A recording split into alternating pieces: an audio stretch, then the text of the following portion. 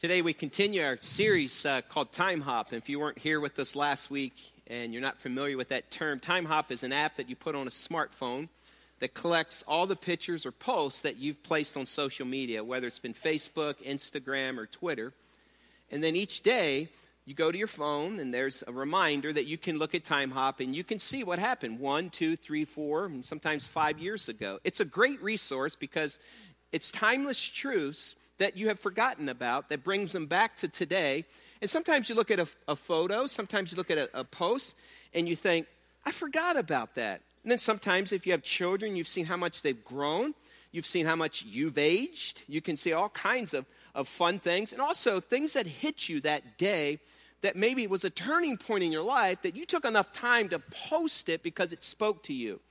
And so as we plow through the book of Malachi, we are looking at a book that's over 2,000 years old, taking timeless truths that God the Father wrote to his kids, bringing them forward, this time capsule, and saying, this is what it means today.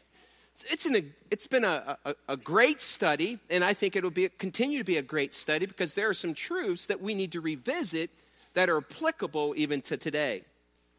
So throughout the week, I've just been grabbing some of the posts that I have, and I want to share a few that came across my smartphone this week. Here's one here that popped up on iHop. It's a picture of Hannah playing tennis. She played for Fairfield High School. She was playing doubles. They won that night. Now, that's high school. Fast forward, she graduates next weekend. Hannah was able to do college in 3 years. It's hard to believe it's been 3 years since that photo there. I remember that night. That was a great evening. It was good to look back and remember as parents, what we felt that night. Here's something I placed on Twitter and Facebook. If you don't invest very much, then defeat doesn't hurt very much. And winning is not very exciting. The importance of getting buy-in. And then I put on Facebook 4 years ago, God is about to do something big here at Grace Community this morning. I can feel it. That was prior to an Easter morning. And then another one that came up this week. I'll show you the next photo that popped up. God speaks all the time, I put on Instagram, but often we have too much noise in our lives to hear him. My soul is refreshed in a place like this. Grabbed one of our ATVs, went to Turkey Creek, and I was reminded of how God spoke to me in that moment. I took an hour alone with God and just sat along the Turkey Creek and just listened, and he spoke clearly to me. Another one that popped up was 4 years ago. Josh played college baseball at Grace College. We were down watching him play and forgot a lot of those memories. We followed him to Florida in spring break when he played, and we would go down and sit in our blankets and our sleeping bags and watch spring baseball in Indiana. But I had forgotten about that and took time just to thank God for that season of life.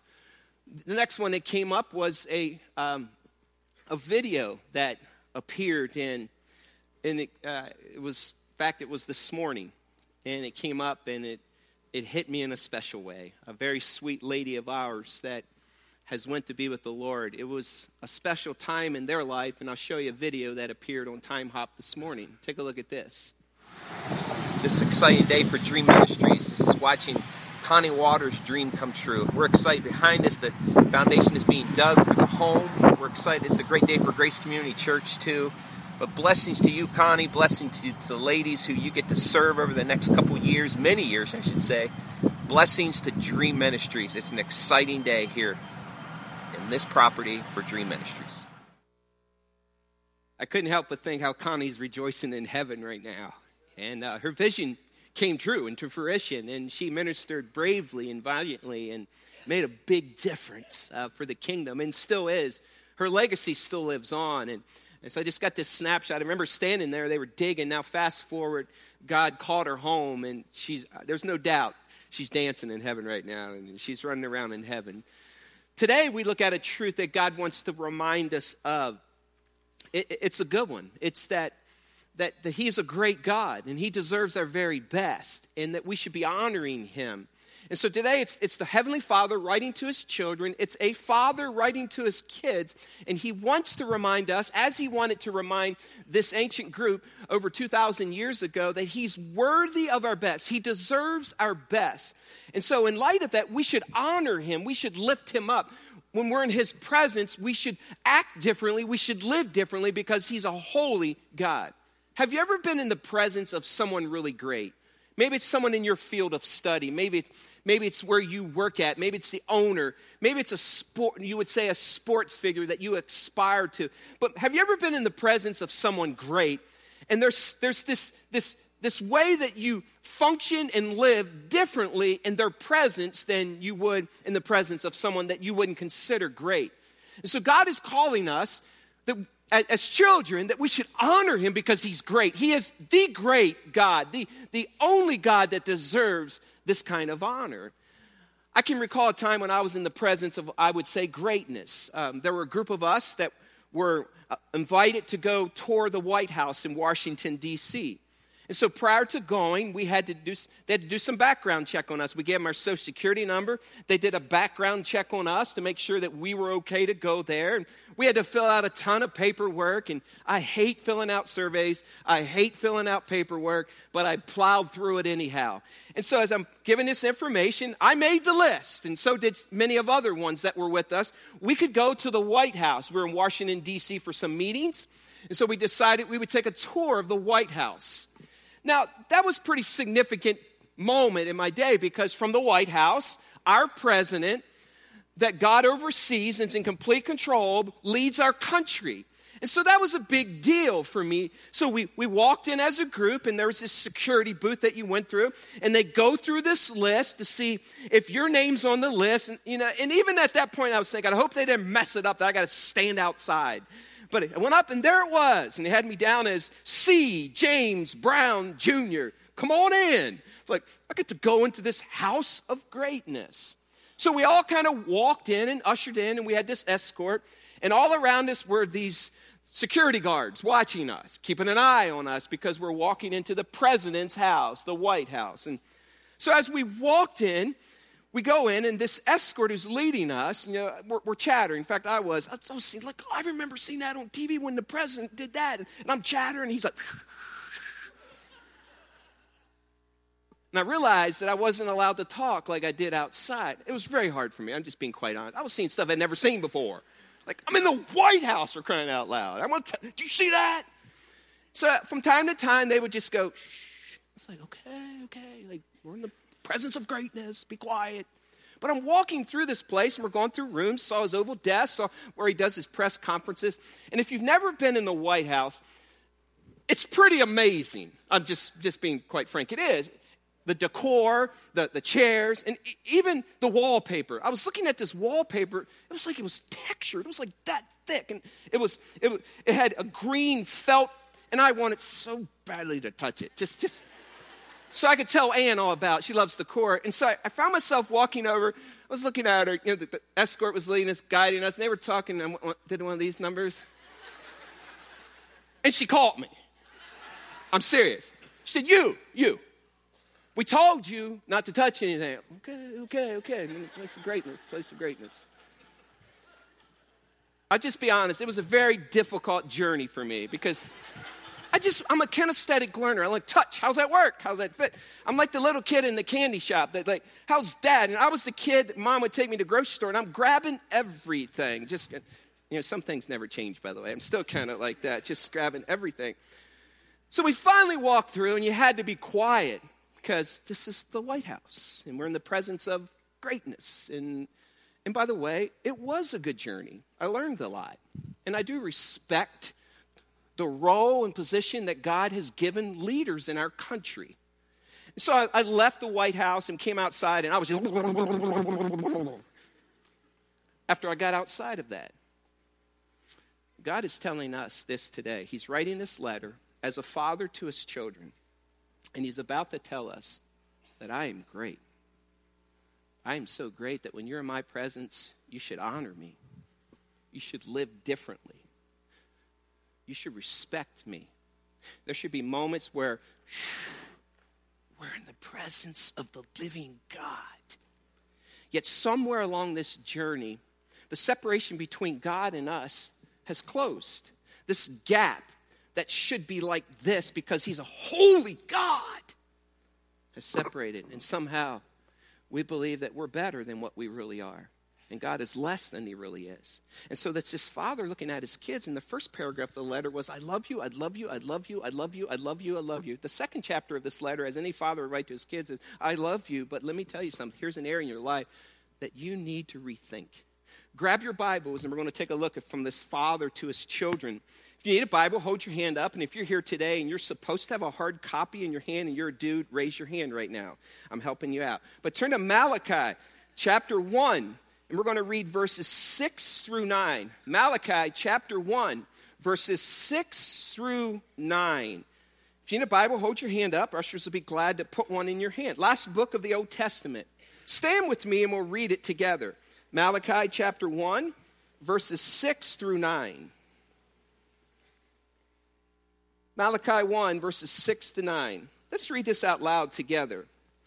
Ready? Read. A son honors his father, and a slave his master. If I am a father, where's the honor due me? If I am a master, where's the respect due me? Says the Lord Almighty. If it is you priests who show contempt for my name. But you ask, how have we shown contempt for your name? By offering defiled food on my altar. But you ask, how have we defiled you? By saying that the Lord's table is contemptible. When you offer blind animals for sacrifice. Is that not wrong? When you sacrifice lame or deceased animals? Is that not wrong? Try offering them to your governor. Would he be pleased with you? Would he accept you, says the Lord Almighty? Now plead with God to be gracious to us. With such offerings from your hands, will he accept you, says the Lord Almighty? You may have a seat. Right away, we see this Father, Heavenly Father, speaking through Malachi, and God is saying, I want you to tell this to my children. I want you to tell this to the people of God. It's a dad having a conversation with his kids. That's what this letter is. It's dad saying, I love you, intro. Now, do you realize who I am? Do you realize that maybe you've forgotten who I am? And so I would say this, we have forgotten who God is. And God is reminding us today that he is here and we are here. It's a perfect picture, this passage in this letter. It's a perfect picture of a tender and tough father who is unwilling to let his children not live up to their redeemed potential. He knows what they're capable of, and he wants them not to waste their lives falling short of this. It's me as a father, or you as a dad, sitting with your child and with your children and saying, I love you. I love you so much. And I've been watching your life, and I can see that here's the area in your life that I know you can do better in. It's tenderly putting your arm around them and reminding them, you were made for more than this. It's the father that gently loves his son or daughter and speaking truth into their life and reminding them, I'm your daddy. And I love you too much to let you live your life this way. And if you go on living your life this way, there are consequences for this. It's the Heavenly Father looking at his children and saying, there was a time when you knew who I was, but I'm afraid you've drifted far from my holiness and who I am. It's this loving dad reminding his children, I love you too much to let you live your life this way. And so he says this in verse 6. Look what he says. A son honors his father and a slave his master. If I am a father, where is the honor due me?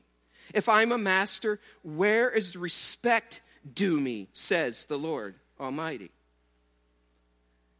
What does the word honor mean? Like, how would you define the word honor? To honor someone is to consider them weighty or heavy. It's how we say, they're the heavyweights in their division. They're the heavyweights in their field of study. They're the heavyweights in our world. They carry a lot of weight. It's as if they weigh more, they're worth more because of what they've done, because of who they are, because they've established something in their field. And we say, they're the heavyweights. And honor is saying, you're a heavyweight. You are worthy of being lifted up and exalted, to carry in high esteem. And so he's saying, you're breaking my heart by the way you dishonor me. Please, this twisted relationship and this view of me that you have, please turn from it. I'm due honor and respect, not only as your father, but as your master. Then he refers to himself 7 times in this paragraph, this letter. He opens the intro, says, I love you this much. And then this next paragraph of this letter, look with me. Look how many times he refers to himself as Lord Almighty. Look with me. Look at verse 6. At the end of verse 6, he says, if I am a master, where is respect due me? Says the Lord what? What's the word? Almighty. Look when he says it again. Look down at verse 8 at the end. He says, would he accept you? Says what? Lord Almighty. Look at the end of verse 9. Lord Almighty. Look at the end of verse 10. He says, Lord Almighty. Look at the end of verse 11. Says the Lord Almighty. Verse 12, he says, or 13, what a burden. You sniff at it contemptuously, says Lord Almighty. Look at the end of verse 14, says the Lord Almighty. And my name is to be feared amongst the nations. For some reason, it's like us saying to our kids when we're writing a letter, remember, I'm your dad. Remember, I'm your dad. Remember, this is dad. Remember, this is dad. Remember, this is your father. Remember, this is your father. Please remember that my position in your life is above yours.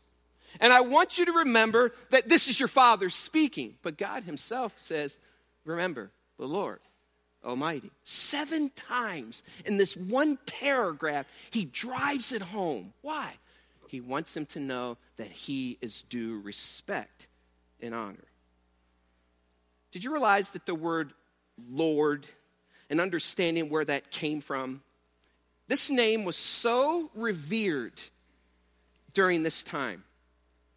In fact, it's the Hebrew word that we would say Yahweh. In fact, when I was a Greek and Hebrew minor in college, and I took in seminary, we took Greek and Hebrew. But when we would read the Old Testament in Hebrew, when we saw the name Yahweh, we weren't allowed to even speak that name. So when we read it, we said Adonai instead of Yahweh. It was such a sacred, holy name that even during this time, the name was so revered and so honored that when priests would see it, they wouldn't even speak the name Yahweh. They would say Adonai. And to be quite frank, it was so holy and so revered that it wasn't even allowed to be spoken by human lips, and only one day a year would they ever say the name Yahweh. And it was spoken by a priest at the Day of Atonement. So they only heard this name spoken one time, and a priest would speak it on the Day of Atonement. They would never say Yahweh because it was so holy, so set apart, so righteous that this Hebrew word was never spoken that we know as Lord. In fact, when scribes would write this name Yahweh, they had to take a bath before they actually wrote the name Yahweh on a piece of parchment of paper. And after they actually wrote the name Yahweh, they would throw the pen away so that it would never be used again. It was that holy. And God says, remember, I'm the Lord, Yahweh. I'm due respect and honor. And somewhere along this journey, you've forgotten who I am. I'm your father coming to you and saying, please, don't disrespect me and dishonor me any longer. Not only does he say the Lord, but he also says the word Almighty. He puts Lord, Yahweh with Almighty. This Hebrew word means a great number of armies. It's the idea that we get the Lord of the angel armies. We've come a long way from that. In fact, let me show you what we've done in language so that to help us understand how sacred this name is. The word Yahweh is spelled, this is a transliteration. We know this. We know the word Yahweh today like this. But during this time, they would not speak the word Yahweh because it was so holy. In fact, they said this word instead of Yahweh, Adonai. How many have ever heard that word, Adonai? And so when they would read the Bible in Malachi, they would see the word Yahweh, and they would read Adonai. In fact, when I was in Grace College and Seminary, Professor Abeg was Dr. Abeg. He worked on the Dead Sea Scrolls, and when we would read the Hebrew, we would actually say Adonai instead of Yahweh.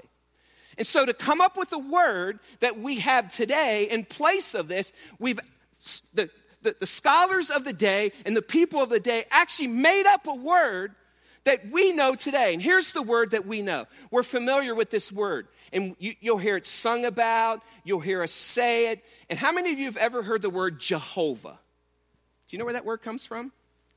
It's a man-made word, by the way. And here's what happened. The word Yahweh has what we know as consonants. And so they took the Y, the H, the W, and the H of this.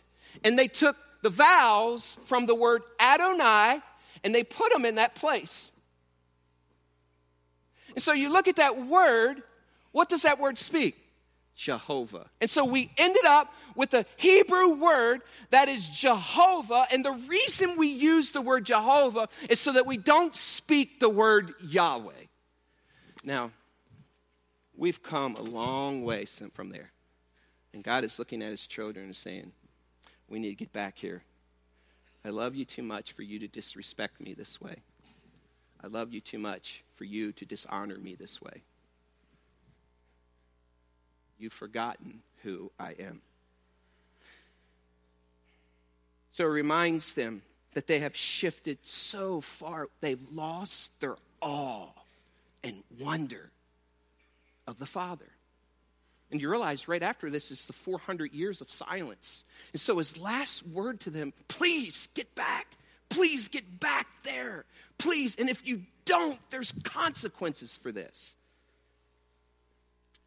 Every time I read this passage, I find myself going to Revelation. Turn to Revelation chapter 3. I'm reminded, like the last book of the New Testament, as a reminder to us. Turn to Revelation chapter 3. I'm reminded of what John said. He recorded these words as he was on the island of Patmos, and these were Jesus' words. Look at Revelation chapter 3. Look at the last book of the New Testament. John says this, and Jesus speaks, and he writes in John chapter 3 and verses 14 and 15, he says this, to the angel of the church in Laodicea write, these are the words of the Amen, the faithful and true witness, the ruler of God's creation. I know your what? What's the word? Deeds, that you are neither cold nor what? I wish you were either one or the other. So because you are lukewarm, neither cold nor hot, I am about to spit you out of my mouth. And so John says on the island of Patmos, listen, church, listen, New Testament church today. You're either hot or cold, no lukewarm. If you're lukewarm, God is sick over you. So some might ask, how can cold be a good thing? I understand being hot, but how can you be a cold Christian? How's that a good thing? Well, let me give you a little explanation here. In this reference here, cold water would be the underground currents and streams and tunnels that were underground that would flow from city in Laodicea. And when they would get there, there would be this underground system that was fresh water coming in, and it was cold. And so when they would grab it, it was a breath of fresh air during a hot day, and it would quench their thirst. Who doesn't like cold water? So he's saying, I want you to be cold, refreshing. Everyone needs cold water or hot. Hot water during this time, they didn't have water heaters like we have today. And the way that they made their water hot, they would put their tubs on the top of their flat buildings. And so if you walk through Jerusalem during this time, on the tops of all the homes and dwellings were tubs. And they would put water that had come down through the underground currents. They would grab it. It was cold. They would stick it in the tubs. And all day long, this water would bake in the sun and get hot and hotter and hotter. And you know when people took their baths? They took them in the evening because the water was hot. And hot was soothing to them. Do you know when David saw Bathsheba? Do you know why David fell? Because at the top of this dwelling, Bathsheba was taking a bath at nighttime in a hot tub, and he saw her. And so Jesus is saying to us today the same thing he said back in Malachi. You're either cold nor hot, or hot. But I don't want you lukewarm. If you are, I will spit you out. So the Father is saying to his children here, you've come a long way away from where I need you to be. He is saying, you don't know who I am. I am the Lord of the angel armies. Isaiah does a better job of trying to explain this. Just hold your finger in Malachi and turn back to Isaiah chapter 6. It's important that we get this down. Look at Isaiah chapter 6. And look at verse 1. He tried to describe who God is. Isaiah chapter 6 and verse 1, it says this, in the year that King Uzziah died, I saw the Lord high and exalted, seated on a throne, Isaiah 6:1. And the train of his robe filled the what? Temple. Above him were seraphim, each with 6 wings. With 2 wings they covered their faces. With 2 they covered their feet. And with 2 they were flying. And they were calling out to one another. What did they say to Yahweh? What did they say to him? Holy, holy, holy is the Lord Almighty. The earth is full of his glory. Isaiah gives this picture. I don't know if you've been to weddings where the train of the bride is pretty long. I've seen some pretty long. In fact, some queens of England have had pretty long ones, 15 to 20 feet.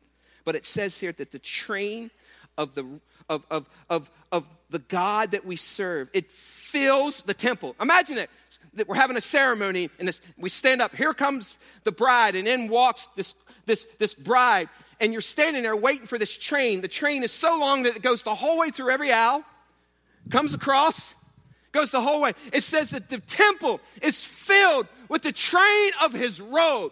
It's so long, it's so big, and the length of it shows his greatness. And the reason it's long, because no one could ever have that respect. And it said the temple is so filled that people are sitting literally with the train covering up to their chins. And then it says, all day long they say, holy, holy, holy. Do you realize in the Hebrew that this word holy, only referred to here, it's only one word in the Hebrew, but it's translated with this Hebrew idiom that you have to repeat it 3 times, and it's a reference to God, and it's only referred to as Lord Almighty, and it's the only time it's referred to in Scripture where they say this Hebrew word holy. It says, Hebrew idiom says, when you see this Hebrew word, you better say it 3 times. Instead of saying our God is holy, it's holy, holy, holy, almighty. Boy, have we lost our all of God. God the Father is looking at his kids and saying, please, I love you too much to let you disrespect me this way and dishonor me. I personally believe that this is so relevant in the world that we live in today, where honoring parents is a fleeting thing. Well, I'm not going to honor you unless you do this for me. I'm not honoring you. I know, already know. I know. How many times do you have kids? I know, Dad, I know, Mom. Instead of saying, I love you too much to disrespect you, you're probably right, and you're seasoned more than I am, and you're experienced more than I am, and I'm going to listen to you. That's what God is saying today to his children. You know, we share a lot of the attributes of God. Now, we're not sovereign, we're not omniscient, we're not omnipotent, but we carry a lot of his personality traits. But let me tell you something, we don't share holiness. There's only one God that's completely holy, and it's the God we serve. It's not Buddha, it's God, the Father, God the Son, and God the Holy Spirit.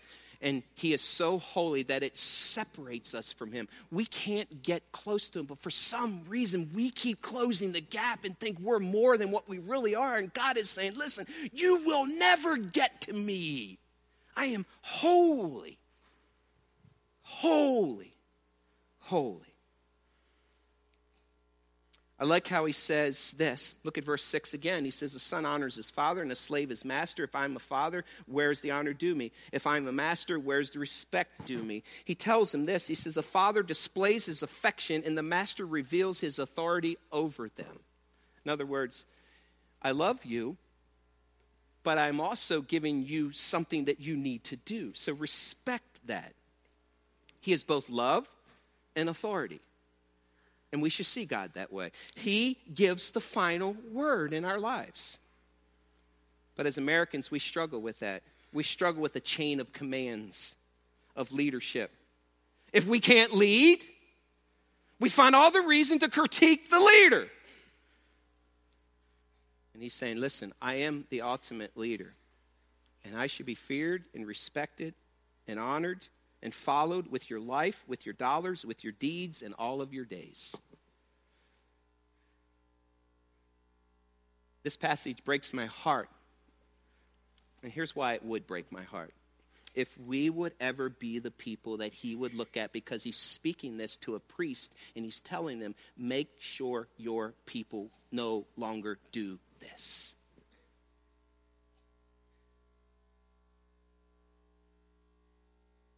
The typical response from them, it's pretty typical. Look what they say. The father comes and the child responds.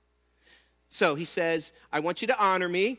If it is you, priests, who show contempt for my name, but you ask, how have we shown contempt for your name? Then he says, I'll tell you how, by offering defiled food on the altar. But you ask, how have we defiled you? It's like the child looking at his mom or dad and saying, listen, this is what I noticed. Yeah, how, Dad? That's not true. You didn't see everything. You didn't know this. What right do we ever have to go to Father God and say, I don't agree with you. I don't think you have all the facts. Seriously, think about the audacity to do something like that. Have you ever had the Holy Spirit just speak to you, call you out?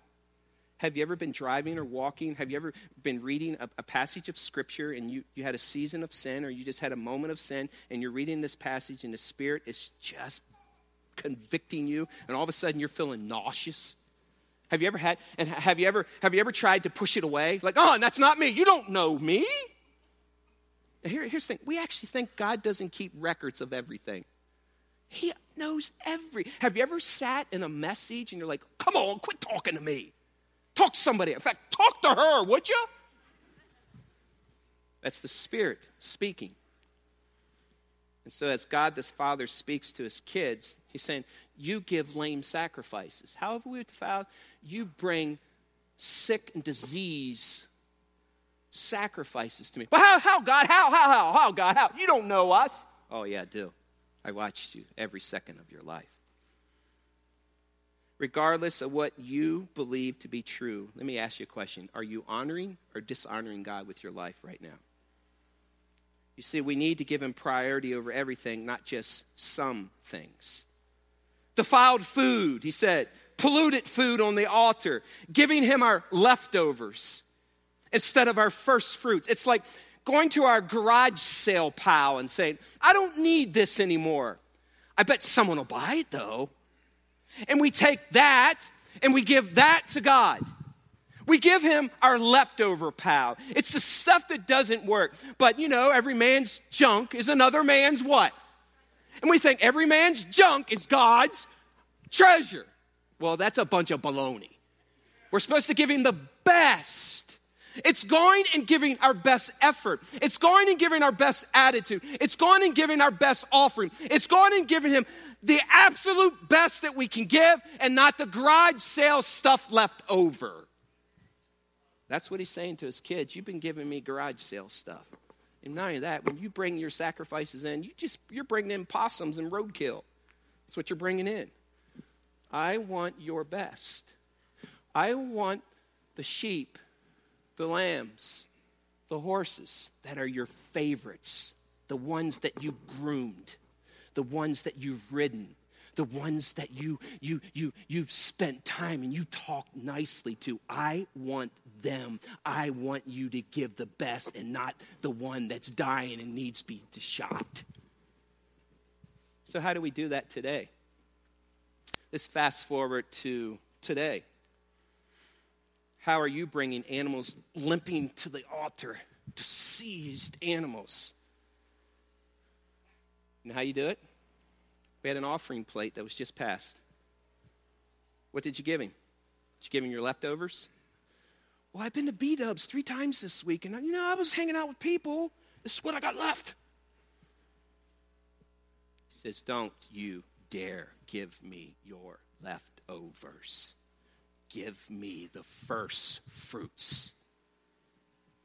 First fruits, not your leftovers, and expect me to bless that.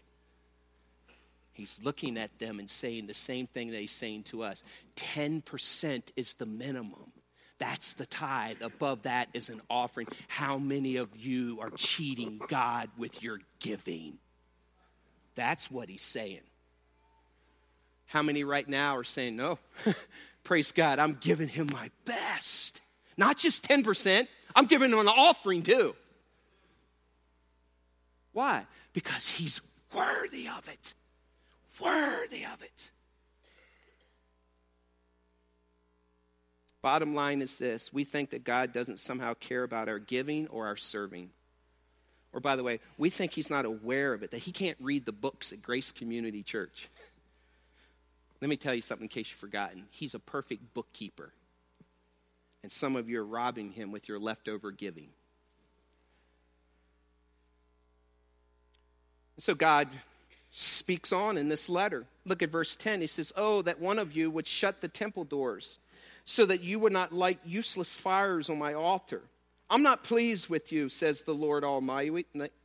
I will accept no offering from your hands.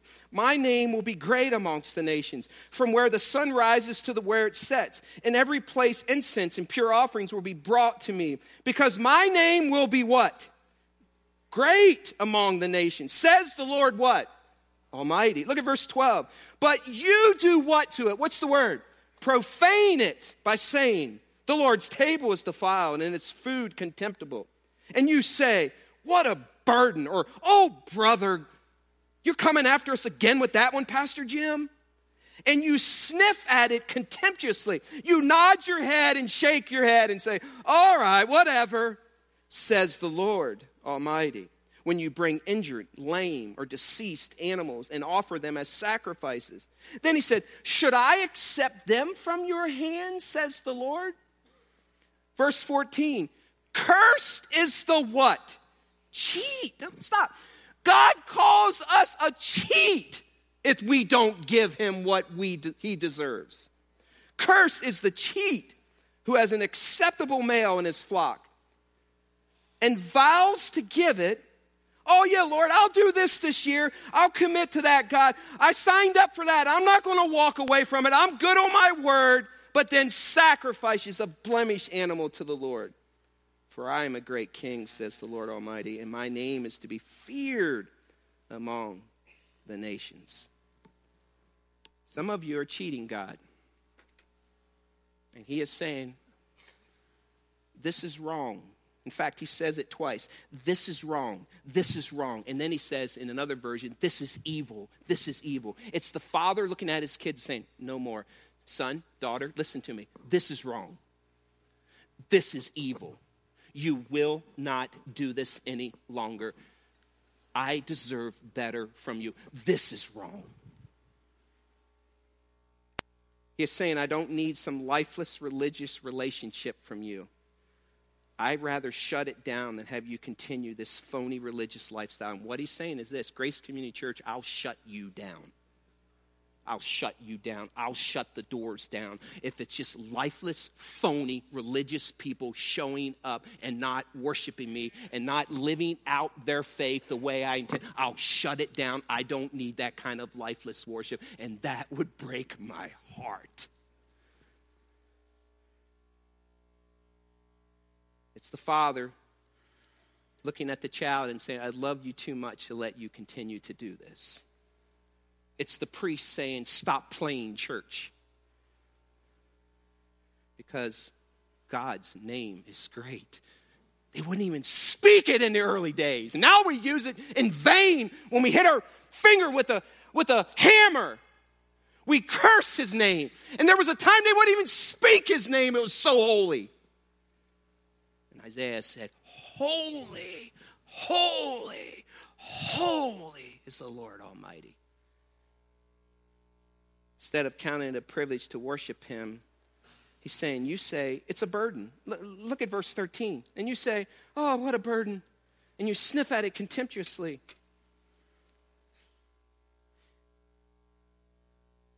He doesn't want half-hearted followers. You see, I want to give some clarity to something I think is really skewed in the minds of many people. We separate what we would call the secular from the sacred. And we say things like this. We say, well, that's my secular job. You know, I'm called to be a teacher. That's my secular job. I'm a welder. I'm a policeman. That's my secular job. I'm an artist. That's my secular job. I'm a homemaker. That's my secular job. I'm a carpenter. That's my secular job. And so that somehow that there's a difference between the calling on your life and the secular. And so we'll say things, well, I hope God calls me to ministry, and I hope that someday I'm in full-time ministry too. I've had this conversation, but listen to me. There is not a difference when there's a call on your life. You can be a full-time minister that's a welder. And the second you begin to separate secular from sacred, you're believing a lie from the enemy. If he's called you as a welder, you can be an incredible welder, use that gift, and you can lead those people to Jesus. There's not a difference. It's not special if you're somehow that God calls you to be a pastor. I'm no different than a welder. My calling is to the local church. And you know what I do? I use this calling to do what I'm supposed to do. I tell people about Jesus. You use your calling to be a nurse, a doctor, a welder, a policeman, to tell people about Jesus. There's no difference. I'm not better than you. You're not worse than me. We're even. So let's forget about sacred everything or secular. Everything is sacred when you're a Christ follower.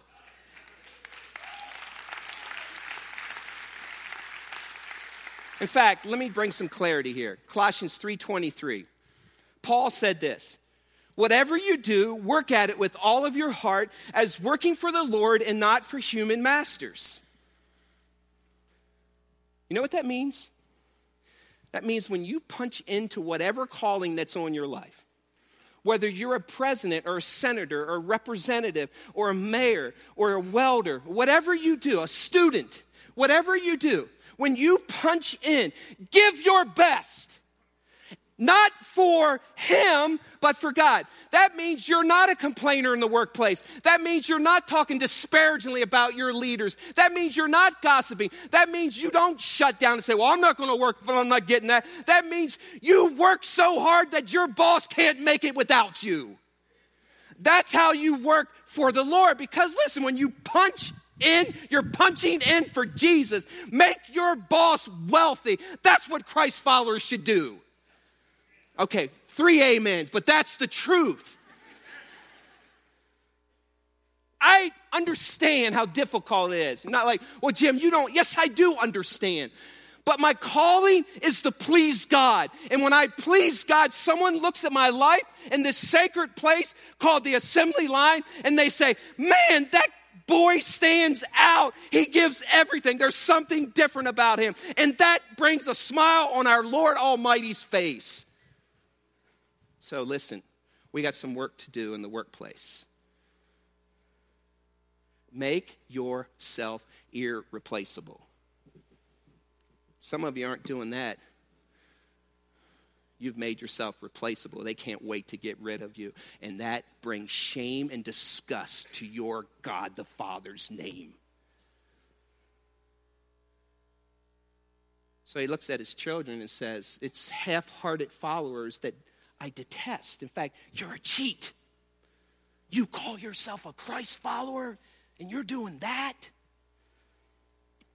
I love what 2 Chronicles 16:9 says. It's this beautiful picture. It says, the eyes of the Lord search the whole earth in order to strengthen those whose hearts are fully committed to him. It's this picture right now. God's looking. He's looking down at Grace Community Church. There's one. That whole group. That would bless my heart. He looks down and says, that group understands. There's one. And it says he's searching the whole earth. Right now he's searching. He's looking for someone whose heart is fully focused on him. And you know what he does when he sees you? It says he strengthens you. And you say, oh, this is such a burden. It's so weary, giving my best every day. Oh, man. Yeah, even this week, for me, it's been, I can't wait to get to 1:30 on Sunday.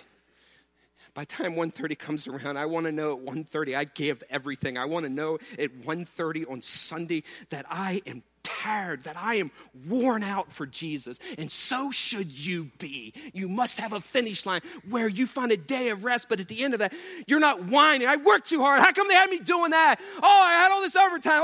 So what? In doing it, do it for the Lord. And you should be worn out serving the Lord. But he's saying, cursed is the cheat. Eugene Peterson says it this way in this verse. Verse 14, it says, a curse on the person who makes a big show of doing something great for me, an expensive sacrifice, say, and then at the last minute brings in something puny and worthless. I'm a great king, God of the angel armies, honored far and wide, and I'll not put up with it.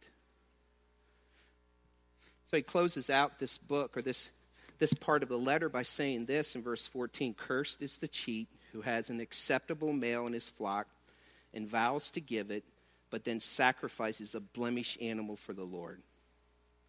For I am a great king, says the Lord Almighty, and my name is to be feared among the nations. Do you want a blessing or a curse from your Father? Let me personalize this in closing. This week I had a privilege, and it really was a privilege. My daughter is a senior. She's graduating from college, from Grace College. And this week I was asked to speak at Grace College, my alma mater. It was great to go back. They invested in me. It's a chance for me to give back. I always try to operate that way. Someone gives to me, I try with all my heart to give as much back as I can. So they asked me to speak, so I went down Wednesday and spoke at 10:30, and I went down Thursday and spoke at 10:30, and then they had their first ever midnight meeting at 12 o'clock Thursday night. By the way, college students were more awake at midnight than they were at 10:30 in the morning that day. I was just holding on, giving my best. By the way, they did that because they heard about these things called Fight Club midnight meetings. Imagine that. But anyhow, my daughter was there. It was so good. I mean, she joined us in the prayer time together with the chapel crew. And so she got to introduce me. And she came up and she said some things about her dad. And to be quite frank, I didn't know if I was going to be able to speak. Because she said some nice things that it moved me deeply. And as I was thinking about this passage, we have a God, the Father, that loves his kids. And when we say and we do things, he hears them and sees them. The same way I felt when my daughter spoke about me, our God feels about us. See, somewhere we've disconnected this relationship that God is a loving Father that loves us. And somehow we don't realize that when we live for him the way a father desires of his kids, it brings great joy to Daddy. My hope is this today, that as the Spirit comes and speaks to you and compels you and advises you and convicts you, that you don't push it away, but you walk away and say, my God is worthy of honor and respect, and I will give him my very best. As a kid, we would sing a song, and it went like this. I have decided to follow Jesus. No turning back, no turning back. I remember singing that in church growing up, and they would say, the cross before me, the world behind me, no turning back, no turning back. And for those of us who know Jesus Christ as our Lord and Savior, there was a point in time where we made that commitment. I have decided to follow Jesus. No turning back, no turning back, no turning back. God, I pray today that you would renew our passion and our love for you. I pray, God, in an unusual way, that there would just be this new fire in our hearts and this complacency and mediocrity that has crept in and this desire to walk away or just quit something that we've started. That, God, we would be finishers and we would revere your name. And when we sign the line that we would follow you no matter what comes our way. So, Lord, even as we sing this song, I pray there would be a renewed passion in our hearts to do that very thing. No turning back, no turning back, no turning back. In Jesus' name, amen.